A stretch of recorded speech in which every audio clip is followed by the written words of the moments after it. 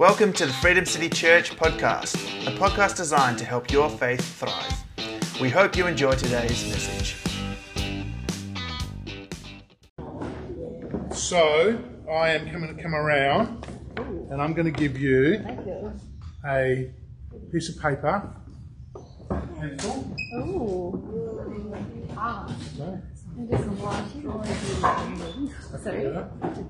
So I'd like you to start off and imagine you were able to build your dream house. Okay, and what 5 things would you put in your dream house? Okay, list 5 things. Do we write them down? Put them right down. You can draw your dream house. You can. 5 dogs. So you can take notes on here. You can draw me. You can get bored. You can do whatever you like. I love it. I think in my dream house. Oh, a massive If you get blunt, you know. 5 things you would put in your dream house. So today I will be I'll be asking you questions. I'll be asking you to think. I'll be asking you to look up scriptures.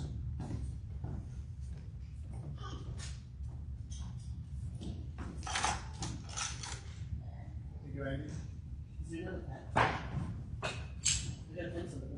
Oh, sorry. That's right. A cleaner. A self-cleaning. That would be 5 please. Okay. Oh, that's a very nice. 5 things.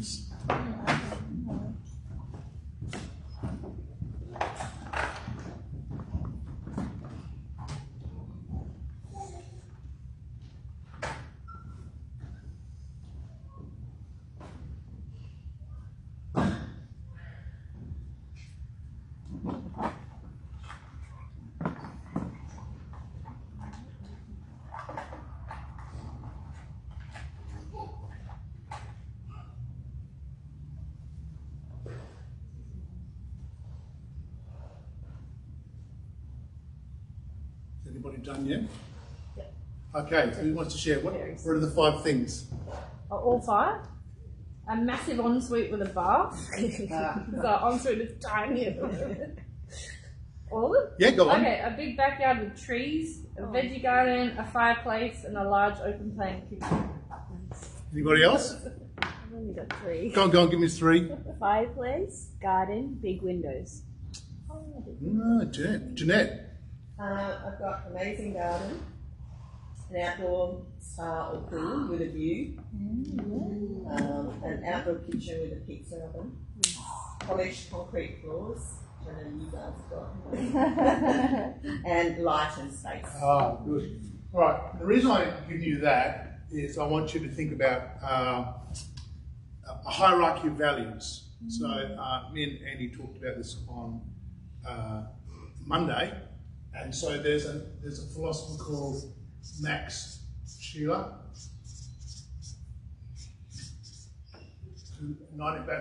I think he died in 1928. So he came up with this hierarchy of values. And so we go from low to high, we go from down here, flourishing to barren to life and death. There's a kind of fulfillment, you say fulfillment, purposefulness to emptiness. So the bottom value he talks about, the bottom value is what they call the utility value.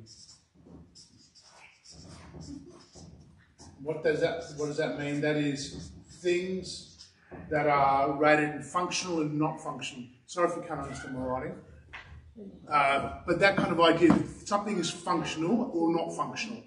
So we make decisions according to its function. Okay? The second value is the sensual value. essential value. So you could bring that down to pleasure or pain.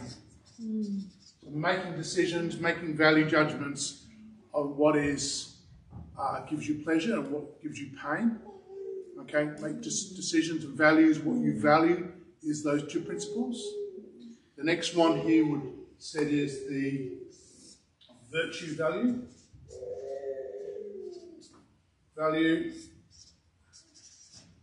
And he talks about things like the noble or the base, which you would say, okay, type of values that valour, braveness, kind of like virtues in types of characteristics of what we like people to have, and so we make decisions along those kind of things.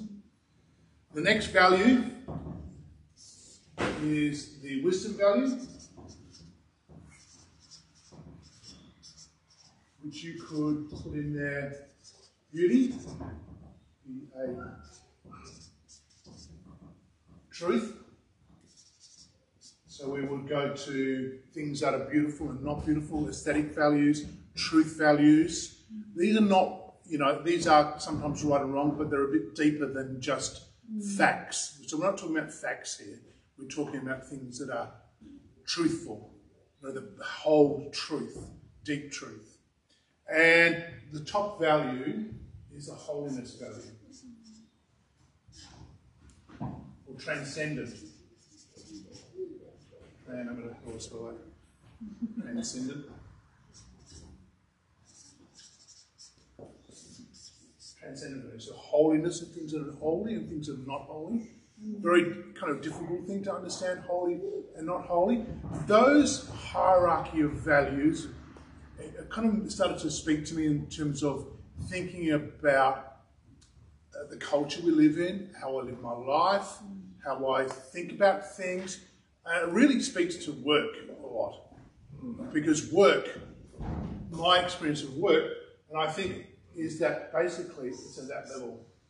Really, a lot of decisions made about my work, what I do as a teacher is really functional and often pleasure or pain kind of ideas that are really, and I think that's a kind of common to our culture, is that our culture operates on those two values. Sometimes it goes to the virtue value, but that's good.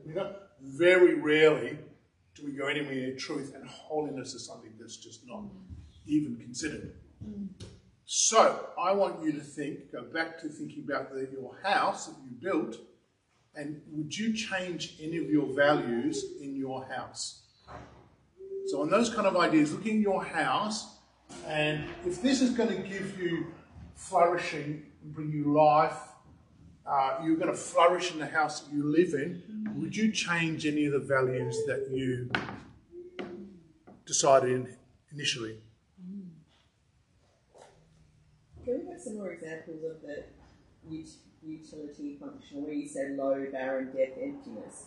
How does that relate to what kind of... Well, so things that are purely basing everything on purely functional determination. So, for example, it's not about home, but I'll give you some teaching. In terms of teaching, we will boil everything down to an assessment. That assessment is reduced to an A, B, or C. It is purely functional. It tells you nothing about very little about learning or how someone has grown. It's just a number. So in terms of functionality, reducing things down to its pure function is something that people will make a lot of decisions about, and you don't build. So for example, are you building your house around the values of beauty? So some of the things you talked about, light, having light in your house is something really important, is that you go into houses, and when we went to houses, we visited thousands of houses every year, and you knew intuitively which one you really liked and which one you didn't.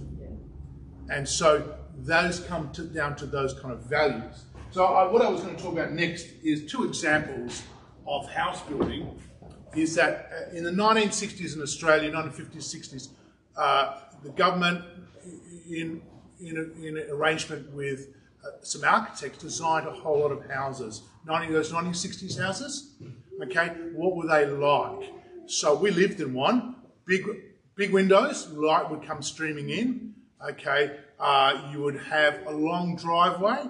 They didn't have a garage often, and you would drive in, and everybody in your road, you'd see them driving in, and you'd have big gardens, and so you would be able to talk to your neighbours. There was light. They were designed purposely for light and nature to come into these houses.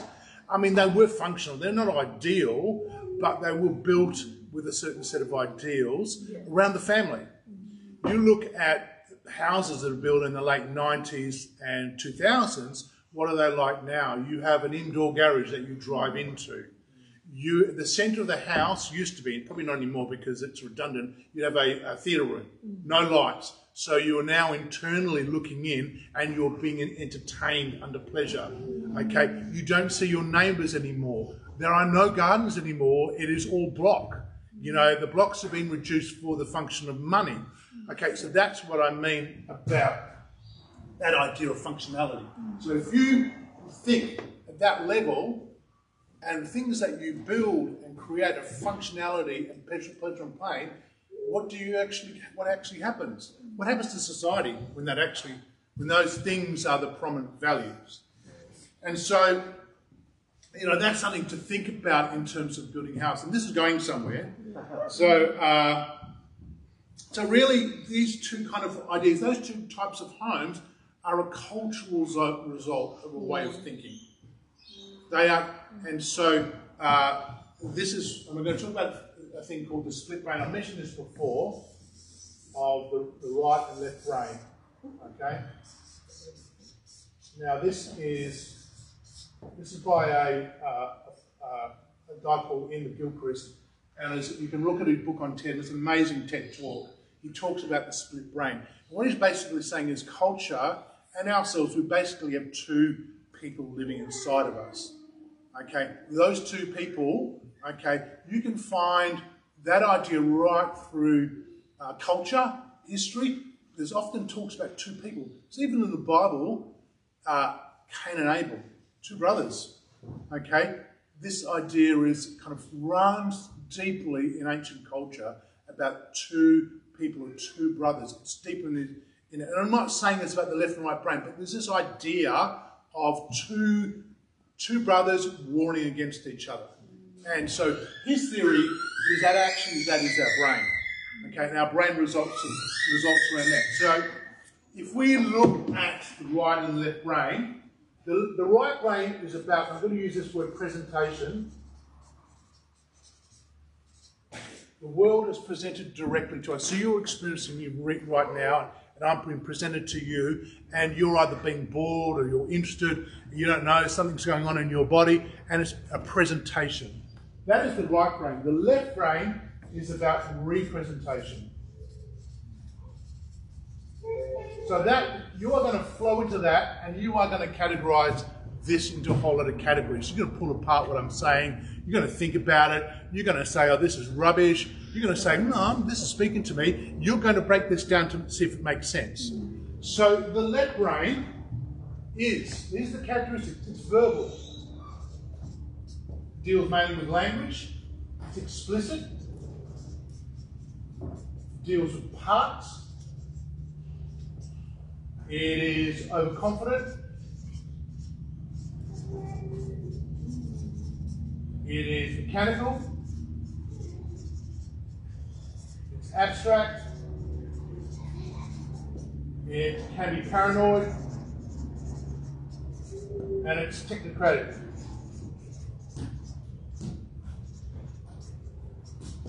The right brain, it's mainly non-verbal. So it's the silent cover. It is implicit. It deals with the whole. It is intuitive. It deals with metaphor.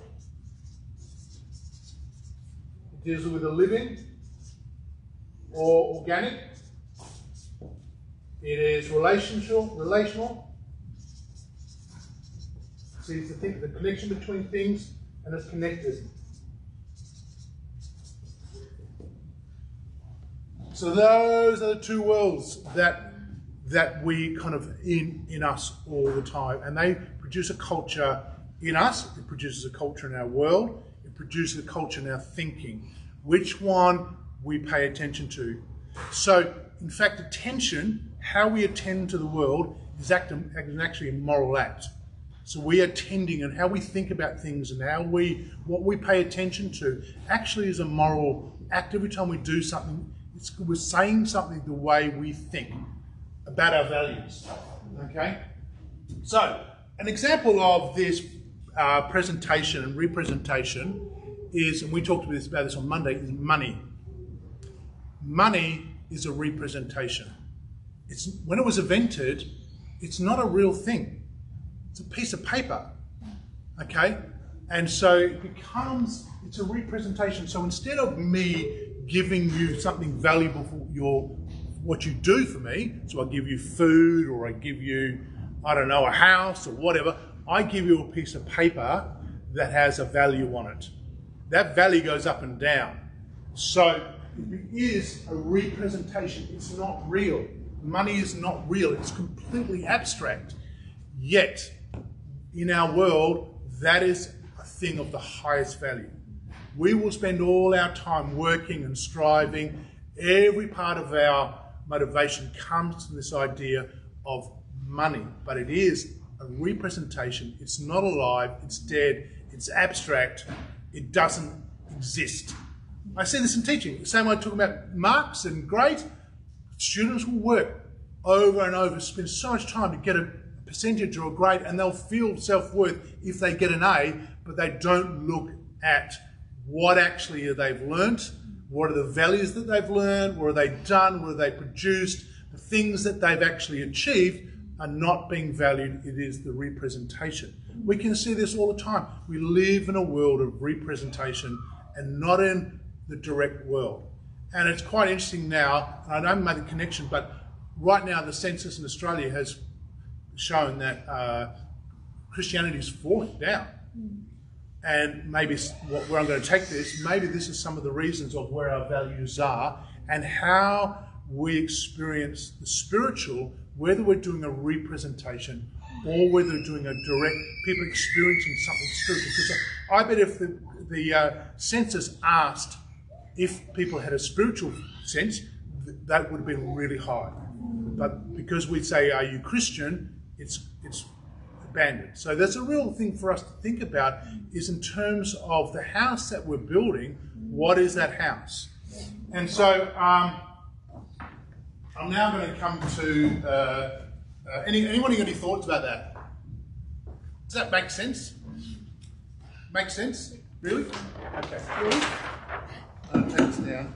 So I want to think about, someone got their Bible open? Can someone look up Exodus 35, 30 to 35?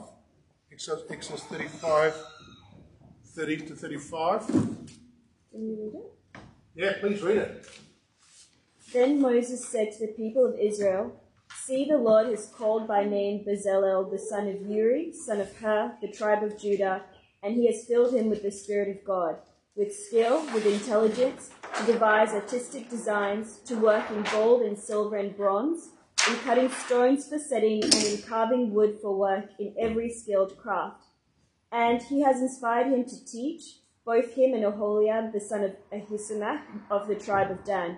He has filled them with the skill to do every sort of work done by an engraver or by a designer, or by an embroider in blue and purple and scarlet yarns and fine twined linen, or by a weaver, by any sort of workman or skilled designer." Beautiful. So, this is actually the second house that God built. What's the first house? Pardon? Sorry? Garden of Eden. Excellent. Garden of Eden. Here's the first house, the first dwelling place that God builds for man, and his presence is a garden. All right? It's organic. It's alive. It's fully alive. Like, it's growing. It's just, You know, it's generous, it's blooming, it's like it's everything you need is there. There's not a straight line in sight. There's no, it's just a beautiful place to be. And so that is the intention of God's first house. But the thing that separates, causes man to leave, is death. And so we are forced out of that place. And so what the next house, we build a house. So that house is the second house. So it's the temple. So this is just like a basic idea here. So you've got different, you've got the Holy of Holies and this here. And what is interesting in that is that this whole temple, who does God choose to build it? He chooses artists. It's not an accountant that goes, oh, you've got a budget of such and such, you can do this and do that, and these are the deadlines. They choose artists who are skilled with wisdom first, understanding, knowledge, and skills. That kind of is a hierarchy of values that choosing artists, that is a completely different way of doing it. So when you are walking in to this, it is surrounded by the most precious objects, and they represent the Garden of Eden. So there's the most expensive dyes, there's gold, all the visual symbols that God is using, he's using to represent visual language, not written language, visual language to represent this purposeful presenting to beauty to eventually holiness. And so as you go along, this is the Holy of Holies here, and there's where you sacrifice. And so the purpose of the sacrifice was not to morally purify, but to purify things from death. So anything that represented death had to be purified so that the priest could enter the Holy of Holies. So if you had contact with anyone that's dead, if you had issues of blood, if you had semen or kind of sexual contact, everything that was seeping life out of you represented death and had to be purified so that you could partake in this temple. So that at the Holy of Holies is life at its fullest. Okay? And so that is that idea of what is our hierarchy of values in terms of what we think about where we're heading is, it's really, and what's interesting and struck me is the closer you get here, the less language that's used in this here. Okay, and so how much of our life is spent with language? Even now, I'm using language to talk about this, which is crazy. That the best way to experience it is through experience and doing, and not through verbal. Because when you put it into words, it kills it. So the very essence of the temple was this experience of life that was a mystery that can't be put into words. Because I've heard someone say, if you can explain God, you don't understand God. Because the experience of God cannot be limited by language. Even though, and that's when you read the Bible, it is so complex and use poetry and metaphor, and it's full of mysteries, and it's really hard to understand because you can't put it down to functional language. And so, it gives me, as an artist, like putting those kind of people in charge of the movement to space is really important. I think in terms of how we do things, about our values in our life, personally, family, church, how do we think about it in this current world? And this world is looking for more. What people really want, these are the things that we probably need to think about. So, what's the opposite? Okay, the opposite is, and this is a really bad, it's an idol. Okay, and so this is that narrative that's in the scripture is, what does God tell the people not to do is worship idols. Okay, and so interesting in terms of idols is there is still a sacrifice that goes on. That sacrifice is transactional. Is that you are giving something to the idol, you're offering them food so that they can live, you're offering them something in transaction, because idols are arbitrary. They didn't know. They didn't know whether, which idol to give a sacrifice to, because you didn't know which one was going to curse your life. There's a lot of magic. They've dug up so much magic to do with idols. There's a lot of magic around these things. It's an illusion. It's transactional, and so there's a giving of something to the idol that is transactional, but the center of that is dead. It's not alive. Even the scriptures talk about, why are you worshiping these things? Are not alive. They are made of wood. They're dead, but they continue to go through that process of control and thinking that you have control over a life by this transactional relationship. So this kind of does speak to our culture, because you think about our culture now, and it's really interesting when I work with Aboriginal people down in Marybank, is that a lot of the government officials would come in, a lot of people I dealt with, and scientists, they would think that the ideas that Aboriginal people had were silly and ignorant, and their ideas of spirituality were mistreated, and now we knew better. Okay, that we've got better as time has evolved, and now we know better, and these are just silly stories. And so I actually think we're probably very much like, this society is very much like the worship of idols. Me and Jeanette have been, remember going to the temple in Chennai, and it's exactly the same thing. Is you've got this massive building in the centre of this really dark room with a bronze statue, and people just filing in and out. It was dark, and they were offering sacrifices to this idol, and it's still going on, but we are no better. This culture is no better. So you think about it. What do we sacrifice to? We sacrifice something to an idol. What's our idol? Our idol is technological systems. Systems that are remote. Systems that, like in our world all the time, we're giving them something. And it's interesting as a teacher, how much time do I spend on my computer has grown. And when it first came in, it was promised that these would save time. They don't save time. They want more. We want more. I have to give it more and more time. I spend less time doing something physical. I'm on my computer all the time. And it's boring. But somehow I'm also attracted to it at the same time. So what do these idols want? They want data. They never get satisfied. We're constantly feeding data. I'm feeding data all the time. Our phones are constantly taking data from us, so we feed. That's the transactional nature of technology. These phones, there's a magicness to it. We open them up, they're like magic. And there is this idea that technology is magic, and we do think they can do magical things. And they can. We can, like even in Photoshop, you can manipulate an image to do things. And I've just done with kids the new AI, these new AI generating images. I've got a kid at the moment who's used one to generate an image, and they're dead. They're terrible. Like, have you seen that mashup between put two words in and you can put Trump in and Jesus and it'll mash the two things together? It's really weird. And AI is that. Have you seen that, Sam? Yeah. It's like, it's so. What are the fruit?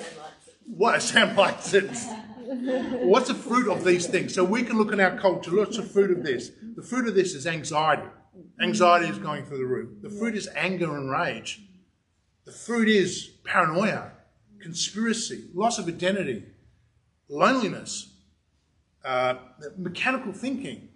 These are the fruits that, and you have to watch in your own life.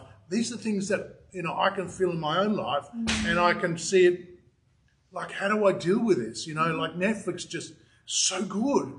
But, like you spend an awful lot of time on Netflix, and it is, and the algorithms will generate kind of likes and dislikes, and it just because, maybe I should watch this new thing, and there's nothing wrong with that, but it becomes more time I spend on Netflix, the less time I'm engaged in the real life, the presentation of reality. Yeah. And the presentation is not always good. Sometimes the representation is more interesting. It's more brightly. Yeah. It doesn't, you don't get offended by it. You're like, it makes you feel comfortable and safe. And so the engagement with life is like, even now, this is not amazing kind of like church I think this is it, but there's a certain reality to it that is real, okay? And the representation of something that seems to be fantastic often lacks life. And so really our search for that. And I don't know how to achieve holiness. I don't know. I can't verbally explain to you how we experience the holy. Do you know what I mean? But it's something that we can do together and move towards it. And often it's going to be without words. Language is not the way to get to that place. It's not going to do it. So I'm nearly finished now. So want us to consider that actually these two things not where Jesus took us. What did Jesus do? And so, someone would like to look up Luke 8, 42 to 48. Who's got their Bibles out? Nisha, good on you, Nisha. Would you be happy to read that? Yeah. I'm just finding this one. Luke 8, 42 to 48. Yep.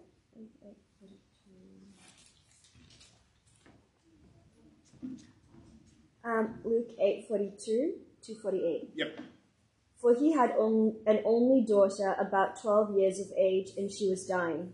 As Jesus went, the people pressed around him, and there was a woman who had a discharge of blood for 12 years. And though she had spent all her living on physicians, she could not be healed by anyone. She came up behind him and touched the fringe of his garment, and immediately her discharge of blood ceased. And Jesus said, "Who was it that touched me?" When all denied it, Peter said, "Master, the crowds surround you and are pressing in on you." But Jesus said, "Someone touched me, for I perceive that power has gone out from me." And when the woman saw that she was not hidden, she came trembling and falling down before him, declared in the presence of all the people why she had touched him and how she had been immediately healed. And he said to her, "Daughter, your faith has made you well. Go in peace." So you think about that in terms of a Jewish person who came in charge with someone that's discharging blood. He would then have to go through a purification process that would have kept him going out from the temple for a week or so. I don't know how long. But Jesus brings holiness to death and changes death, changes it, removes it. And so it is the movement of Jesus to the outside world. So this becomes, not necessarily, this is not the way to do it anymore. Jesus changes the whole game, makes it upside down. Yeah. And what's ironic is that actually, when you think about the church, you think about how the church developed after Jesus arose, was that we were operating in houses. Suddenly, we went back to temples. We went back to churches became temples. And I found my dad's photographs, and in there is the church I used to go as a child, and it's a temple. We went back to that way of thinking very quickly, and built all these beautiful structures, but they were kind of temples again. And that the rethinking of what Jesus did in terms of bringing holiness to the profane. He goes outside to this area here, the common, the profane, things that is full of death. He goes to that space and brings the Holy of Holies to that space. So, in terms of, I'm going to read to you 2 Corinthians 3:16. Do you not know that you yourselves are God's temple and that God's Spirit dwells in your midst? If anyone destroys God's temples, God will destroy that person. For God's temple is sacred and you together are that temple. So, is that we are that temple. And that there is a sacredness and holiness with us gathering together, and that is, how do we then take that into the world? That we even ourselves go into a world full of death. How do we then transform that world through who we are? Really is kind of that it. You know, it can be simple, it can be really simple things. Like, instead of emailing, you go and talk to somebody. Yeah. You know, instead of texting somebody, and you go and develop relationships with people, rather than that. You know, and we all have to use email and we all text. It's all fine doing that, but understanding those values and connections, that texting and emails is a representation. It's not the real thing. And so when you go and you talk to somebody and you can physically see them and talk to them, you are doing something that is relationship, that is real. It doesn't matter how messy that is, it actually is going to change things. Emails cannot do that. In fact, emails can do the opposite. You know, a bold word here or there in bold can just change the whole thing, and you don't understand that. So, you know, I'm sure we can then contemplate this in terms of a much more fundamental and dynamic way of thinking of how we can bring holiness into to a place of death. You know, the world is crying out. It is dying. It is so much anxiety, there's so much rage, there's so much going on, yet we, just like the early church transformed the world, we can do the same. But it's not going to be done the way we've normally done things. Can't be done the same way. It's not going to be done, you know, this is central to it. This is what we do here is really central, but it is going to have to be about holiness and ideas of truth, deep truth, ideas of beauty and aesthetics, okay, that will transform the way we think and do things. You know, and even in our personal lives, in our relationships and all those kind of things, what do we pay attention to? What do we think is important is something that, And I think that's it. Anyone want thoughts? Anybody? I just had a question about the left and right brain. So obviously we're operating, you know, our brains operating in both of these realms, but some people are more operating in the right brain, or, you know, depending on your personality or your character.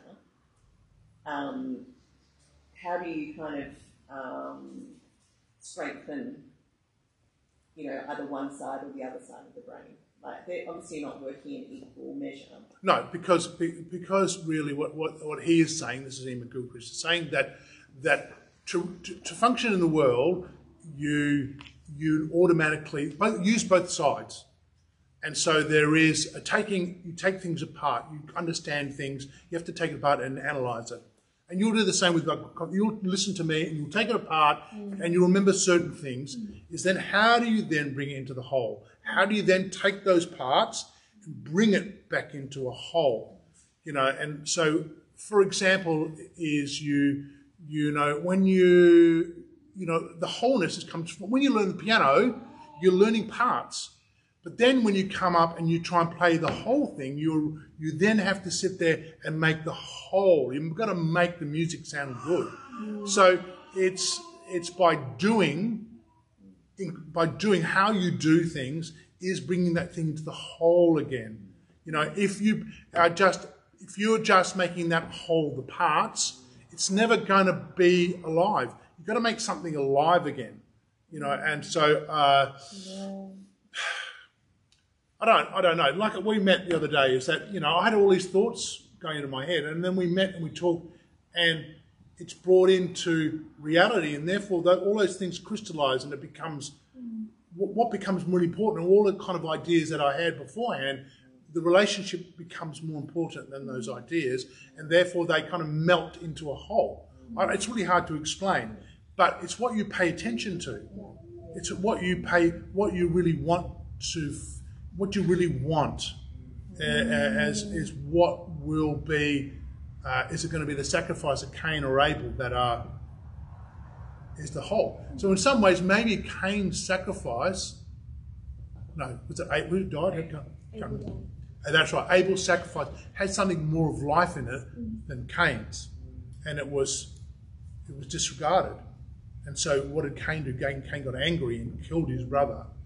So bringing, and there's a mystery in it because they look the same. They don't look very different. But there is one that has a more whole, and so that's not. I'm not making this. I'm trying to explain something that doesn't fit into language. It's like when you write a poem, or then when you do art, and you do something, and you love somebody, you give them a hug, or you're bringing something into reality that has wholeness to it. Yeah. That is kind of the sum of the parts. But if we just think about the parts, then we're just dealing with small things that don't make much sense, and they're dead. Got to bring them into life. Yeah. Anyway, some thoughts anyway. Could you pray for us? Yeah, okay. So I didn't use a microphone. Lord, we come to you now, and even though we're using language and we're trying to figure things out, Lord, that really the experience of you is what's going to change our lives.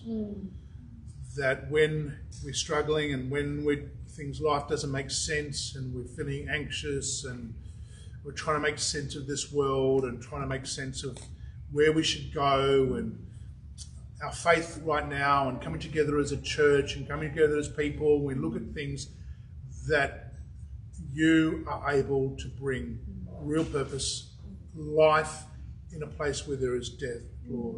And that's when we come into your presence, that we are consumed by you, like the sacrifice consumes all of us, and that we understand that an experience of you, Lord, is where life is.